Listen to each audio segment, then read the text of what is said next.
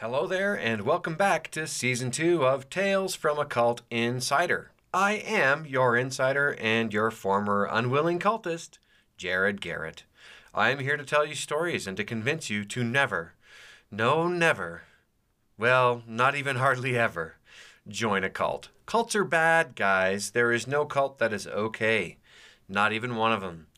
Because cults are negative in every way. This right here is Season 2. It is overall episode 36. It is called The Promenade and Easing In and Out. Now, that might sound like this might be about a dance. My friends, it's not.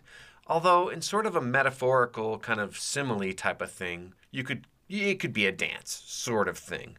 But it's really more about some steps and some changes that started to come over the Dallas branch of the cult, which is where all the kids were, as I've mentioned several times, and kind of the way the kids behaved.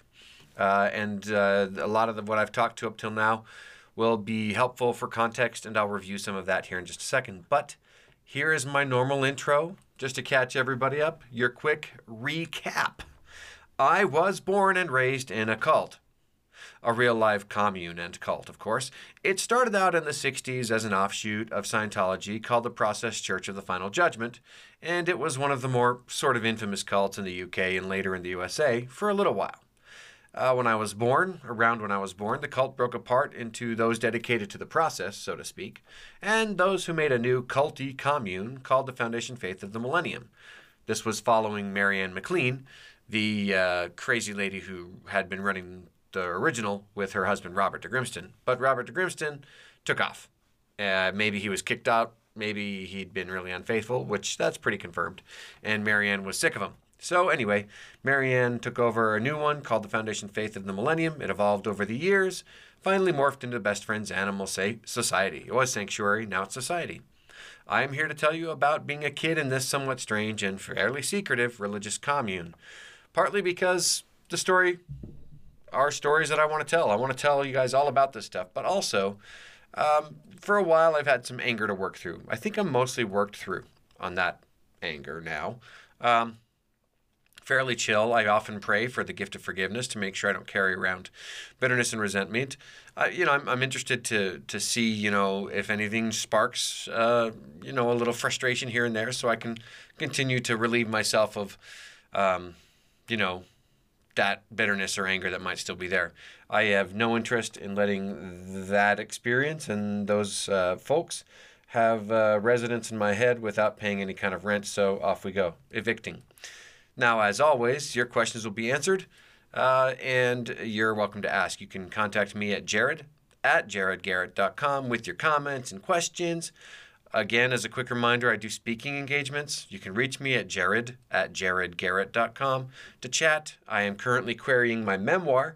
I've got it out to several agents per my promise. Like I said, I wouldn't have another episode until I had queried several agents. I have, at this time, I think queried 8 or 9, maybe as many as 10 agents at this point. I was going to query tonight, but I'm tired, so I'm going to record this episode and put it up, and then I'm going to bed. I've been struggling to get enough sleep lately. So if you have questions and answers, I can answer them here on the podcast. Now, let's get to our episode. But first of all, there's only one ad on this one. It's in the middle, so fair warning. It's there. My sponsors are very helpful. They are making it a little more worth it for me to do this. It would be worth it in and of itself, but it's nice to be able to pay a bill or two and it really is just a bill or two for now, and that's life. Thank you for listening. Thank you for joining me on this long journey, this 36th episode of The Journey. That's like 13 hours of your life plus a little bit because some of these go long. I hope you've enjoyed that. I know I ramble a lot. I'm going to try to keep things fairly focused today. I don't want to go over a half an hour for sure. But I hope you've enjoyed it. I certainly appreciate those of you who've been sharing and reviewing and tagging. Please feel free to tag on your Snapchat or Twitter or WhatsApp if that's still around, or Instagram or whatever. This podcast, you're welcome to borrow or snapshot your screenshot, I should say, the artwork and share it on your Instagram if you want. I'd love that. That'd be really cool. Tag me. I'm just Jared at jared.n.garrett on Instagram. and at Jared Garrett on Twitter. So let me know if you do that. That'd be cool to see. It'd be fairly gratifying, especially in a time where I'm not able to do as much creative work as I'd like to due to other priorities. Now, the episode name is kind of funky, The Promenade, easing in and out. Well, let me talk to you about this.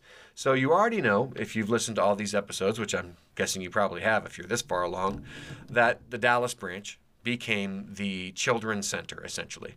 It was also the children's ministry, as I've talked about how, I revealed that deep, dark secret of Bobo the Clown. So that's where all the kids ended up. And it was also very financially stable.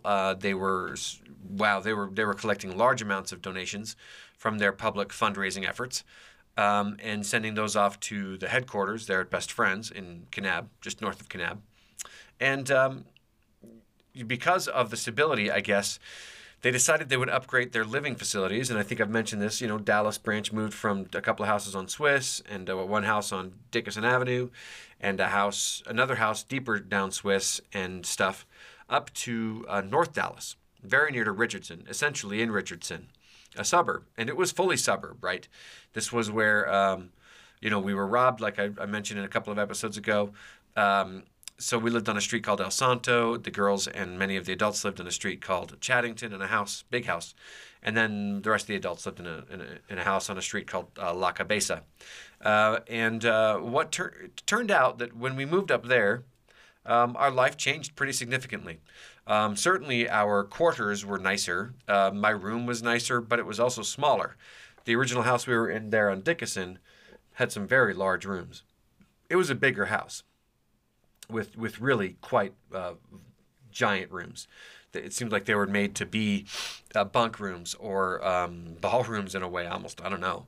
But these were more family-sized rooms, and so fewer people per room, which I certainly didn't mind. I wound up sharing a room with a kid named Dennis, who was much younger than me. I believe that so I was 16 when we moved there, and I believe Dennis must have been 7 or 8, maybe 10 at the most. He was significantly younger, and that's fine. I generally had privacy because he also wasn't always there. Sometimes he was in Las Vegas. In fact, a lot of the time he was in Las Vegas with his mother, who I forget her name, which I'm sorry. She was a neat lady, nice lady, more or less, in as much as I knew her.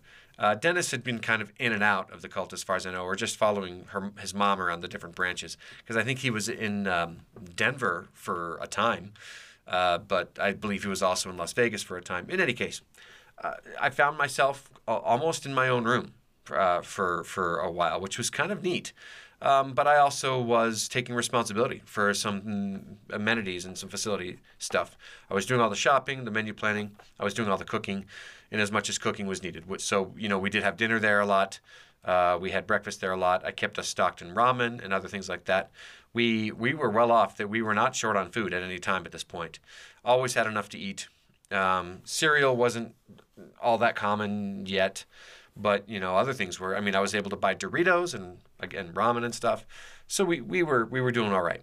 And what's more, I don't know what exactly changed in us as the kids, but in the first month or two of being there, we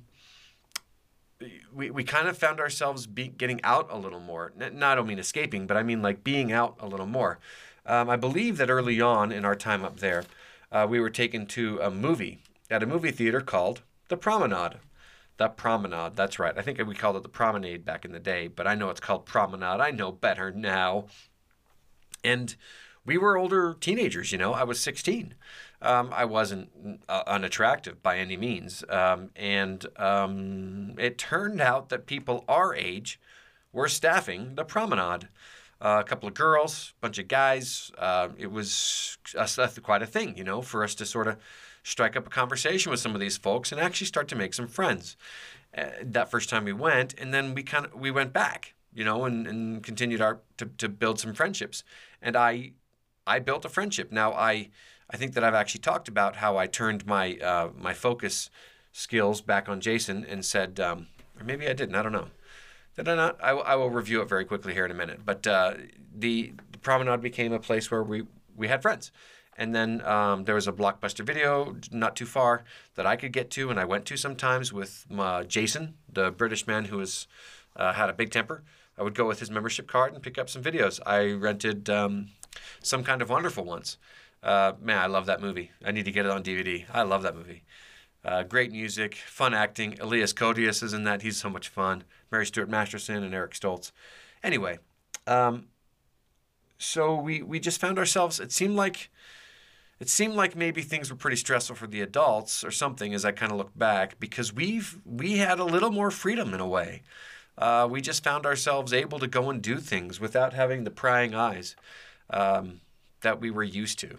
And so, down at the promenade, we made some friends. I made a friend named Gina. Gina was my age. I think Gina's a little older. I'll have to check. I'll have to reach out to her on Facebook and find out. But she was a cutie, great, sweet smile, really sweet eyes. Just a nice young lady. I got along with her really well, and as was my wont, formed a bit of a crush. And there was Zara. I believe she worked there for a time, but I don't think she was there for all that long while we were coming in there. And she was attractive too. And then there was Todd. I think I mentioned him in Echo in a previous episode. And they just became good friends. They were our peers, And that was kind of cool to have those friends. And then over at Blockbuster, there was some other weirdos that we kind of got along with, especially Vanessa. A couple years my junior, hung out with some of those. A guy at a bookstore named Mike McCracken. She actually started dating him. She would sneak out and date him, and that's where the next part of the story is. So I made friends with folks at the promenade. And to just recap a story that I thought I told, but maybe I didn't. I think I did, though. Or maybe that was in, I don't know. Yeah, I don't know if that was in an episode. Anyway, so I went down to the promenade one night. I left Chaddington. I was on my bike. Chaddington is the house where the girls lived, and some of the adults, including especially the branch leaders. Went down to the promenade and wound up in a conversation and lost track of time. I knew I shouldn't have been there very long, but I lost track of time. And the phone rang, and Johanna, Vanessa's younger sister, also daughter of Lucia and Jason, the leaders of that branch, was calling and saying they were looking for me because I was supposed to have been at El Santo, the house that the boys lived in. And I was like, oh, crap. So I jumped on my bike and took off and zoomed up across the parking lot, across the street, and up the alley, and then hung a right to go down. I crossed through past Chaddington and was heading toward El Santo. And then not long after I headed down on the road and I was approaching El Santo, I saw a van, or at least a large vehicle's headlights turn onto the road behind me, and I knew immediately, intuitively, that was the big van that we had, and Jason was in that van driving around looking for me. And so that was terrifying. But I decided that I would try a thing, and so as soon as I got to El Santo, I didn't speed up. I didn't try to hide. I just kind of casually moseyed my way, slowed down actually, and nonchalantly pulled into the El Santo, the alley behind it, and rode into the driveway of the house, which was behind the house, opened the gate and started navigating my bike through, got through a few feet in, and the van screeched in. Jason rumbled out of the car and yelled, Jared! And I was like, yeah? And he said, what are you doing? We've been looking for you. And I'm like, well, that wasn't his accent. Did he talk like this, more like this, right? Very Jared. Anyway, so I said, I don't know.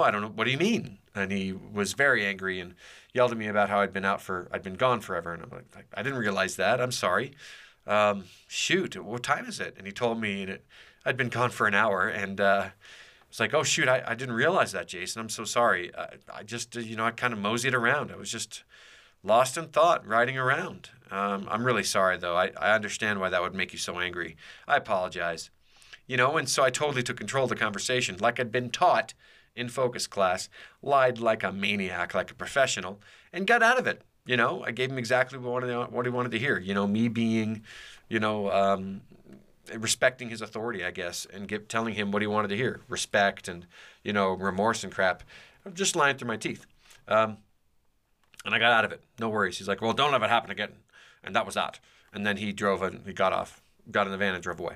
So that's fun. So these two houses were quite close, so we could actually bike back and forth, whereas in the original houses at Dallas, we couldn't. They were several miles apart, and we didn't really hang out as much. So I started hanging out with those girls more and really getting along with them more. The girls in the cult, Asta, Vanessa, Johanna, Ananda, Alicia, they were quality people with fun imaginations and lots of interests. And Vanessa started to hang out with this Mike boy, and so we covered for them. We'd make sure that if anybody asked where Vanessa was, we'd say, "Oh, I think she's just gone to bed," or "Oh, I just saw her," or something. When she was actually out with Mike. Boy, she would stay out all hours, really, really late. She had some bad scares because she was making terrible choices. Many of us started to do that. I myself did not, but that's probably more out of fear of getting involved in those situations than because I certainly had a desire. I was a randy 16-year-old, right? So anyway, we started to cover for each other, and that was nice. And this is where I have to pause, and then I'll talk about a few more stories, and that will be it for the episode. So, I mean, as I've mentioned in just two or three episodes ago, we were robbed, and that was after a party that I talked about. There was just more freedom. It seemed like Lucia maybe wanted either to have us feel like we were more normal and maybe look like we were more normal, or maybe she wanted us to get a taste for how bad the world was so that we could say, oh, yeah, for sure, stay in the cult. I really don't know the motivation, but it was certainly a surprise to not have quite as much iron hand over us and to have weird amounts of permissiveness, not just neglectful, we can do whatever we want, but actual allowed, we can do a few things that we prefer, which is why I was able to go, to a lake with swans that had swans with Asta and Vanessa, and we would listen to music and read poetry to each other and have great conversations and a picnic. And I would use my my jacket, I'm making this motion, and spin it in this noisy circle to keep the aggressive swans away. Which, yeah, aggressive swans are terrifying, guys. Ooh, they will kill you. It's a bit like those ostriches in Jumanji, the Next Level. Ooh, they were scary. Anyway, we'd listen to Ennio Morricone, that great Mission soundtrack down there. It was great. Other things we got to do, we watched some more movies. I watched Monty Python live at the Hollywood Bowl first in the living room of Chaddington. Boy, what a funny movie show that was. Somehow we wound up with a turntable, a record player, at El Santo. I think it might have been John Vermeulen, who I'm friends with on Facebook now. And I think it might have been his, or maybe it was Jonathan's. I don't know. It was older, but it worked great. It had, a tuner below it to give us the actual sound. And I bought several records, had some really good ones. I had Duran Duran's Hungry Like the Wolf, and listened to the Reflex on that, and that song itself, Hungry Like a Wolf. Several other great songs. Man, I have great memories of jacking that volume up and listening to some Duran Duran. I still love Duran Duran. You come at me. Duran Duran was rad. Always been a big fan. And let's see, other fun things. I have very bright memories of, vivid memories of sitting in the kind of softer chair next to the turntable record player. And that's where the phone was. And actually talking to my mother and my father for my birthday or my Christmas call, and wound up talking to Leonora a couple of times on that phone.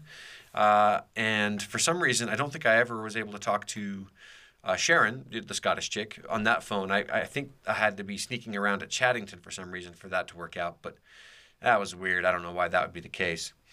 It was at La Cabeza, the adult house where many of the adults lived, most of the adults. They had a pool. That's where I learned to dive off a diving board. I spent most of a summer actually jumping off that diving board and diving, honing my form and stuff like that. I spent, the whole year and a bit that we lived at El Santo. I had set up my weights, my big heavy training bag, and all the other accoutrements of my training, and worked out in that garage every night. Just about every night, really, back before Netflix and Hulu and stuff.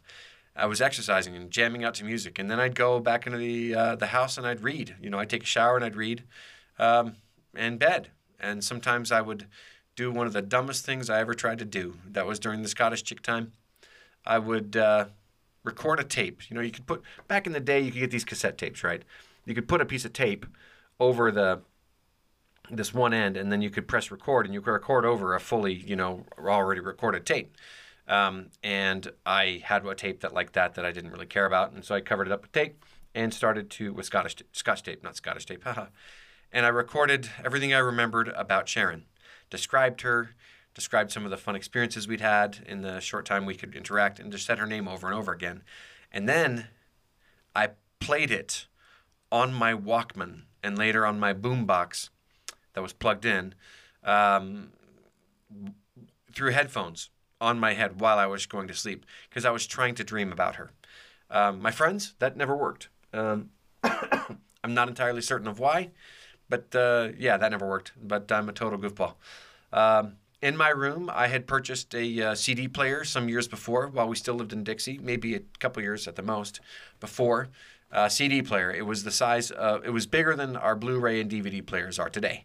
It's like bigger than a laptop. And had that in my room as well. And some pretty good speakers that I'd picked up at like a thrift shop of some kind, I think, and hooked them up. It's the kind of speakers where some of you guys are not going to know what I'm talking about. You would strip the ends of the wire and then you'd put them in these clips in the back of like the tuner or something, and that's how you got sound. That was fun. Maybe it was the other way around. In any case, yeah, you'd have to kind of figure out how you set up your sound system. And sound systems were a thing back then. You know, it's not just you dock your phone and have a Bose speaker or some other Bluetooth, whatever. You had to figure out your sound system and get some good woofers and some, I guess you can still do woofers. Anyway, so I had that set up in my room so I could turn my music really loud. So my Survivor, my Journey, my Van Halen, Styx, Boston, all that stuff, Chicago, all of the good stuff. A bit of Def Leppard, but I wasn't as into them then as I am now. Although I'm not as giant of a fan as you might think. I don't know their names. I know that one of the drummers got like one arm. Anyway, I still don't understand any of the words that the Def Leppard sings. And I jack that loud and I just jump around my room acting like I was the rocker, you know, the lead singer, performing on stage, lip syncing the whole time. And sometimes I'd actually sing along and try to work on my rock and roll voice. Still not there, you know, and maybe we'll never get there now that I'm a 45-year-old man. And yeah, so that, I mean, it was nice to have that a little more privacy that I could do that. And I was able to do that in that room.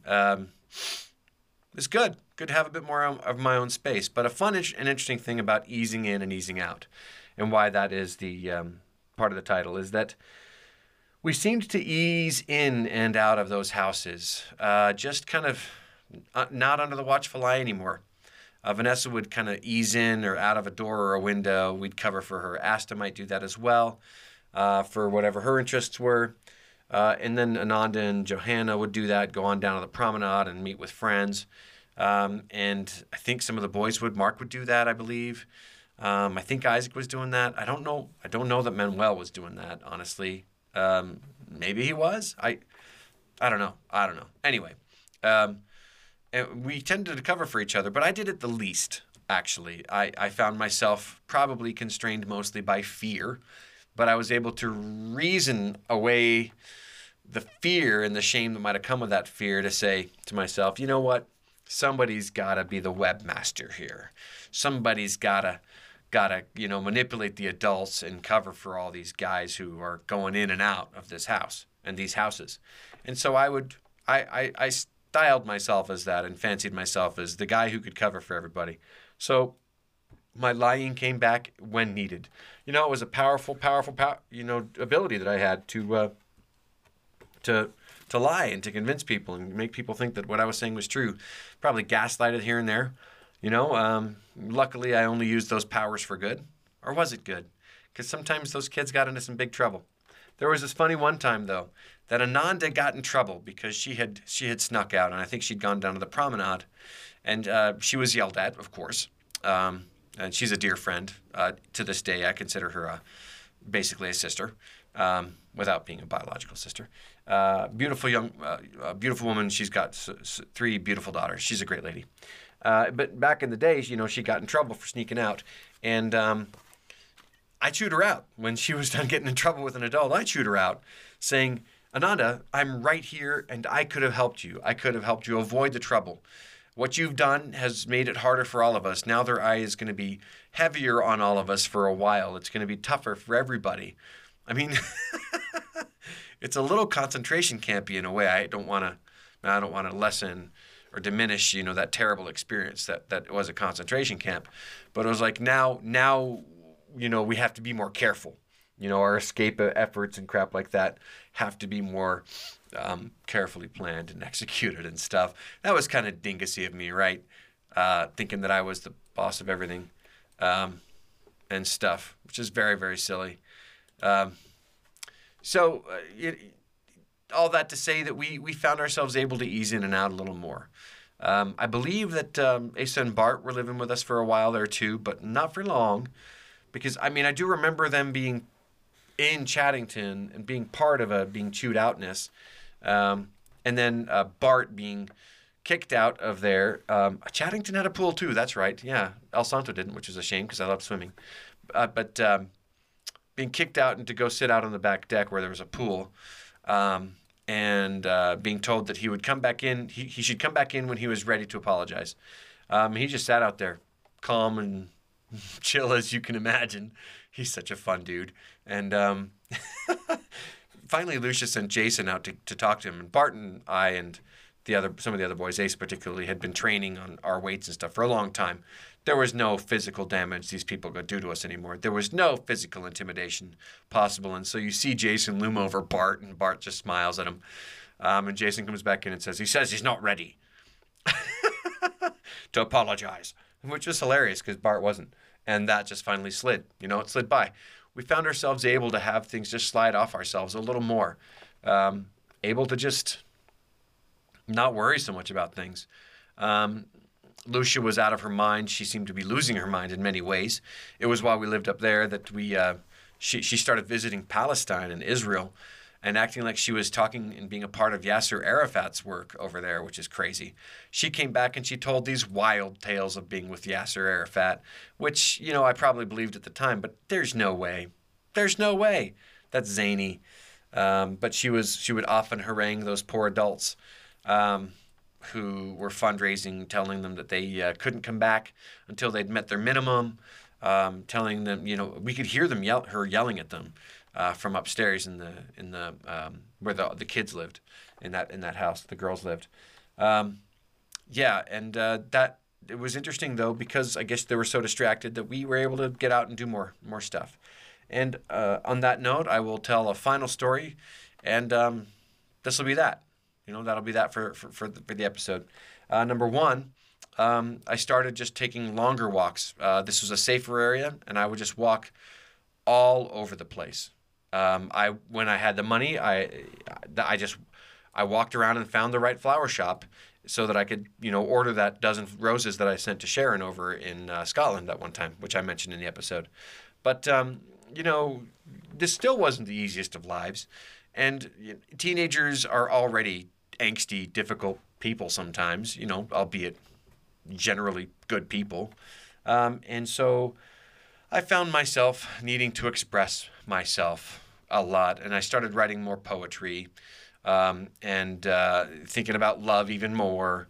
And sometimes good old Jared would get his boom box. I got a pretty good one, shove it full of batteries, and then get a tape and stick it in there. And I would walk the streets of that suburb, Chaddington and El Santo and so on, blasting my music.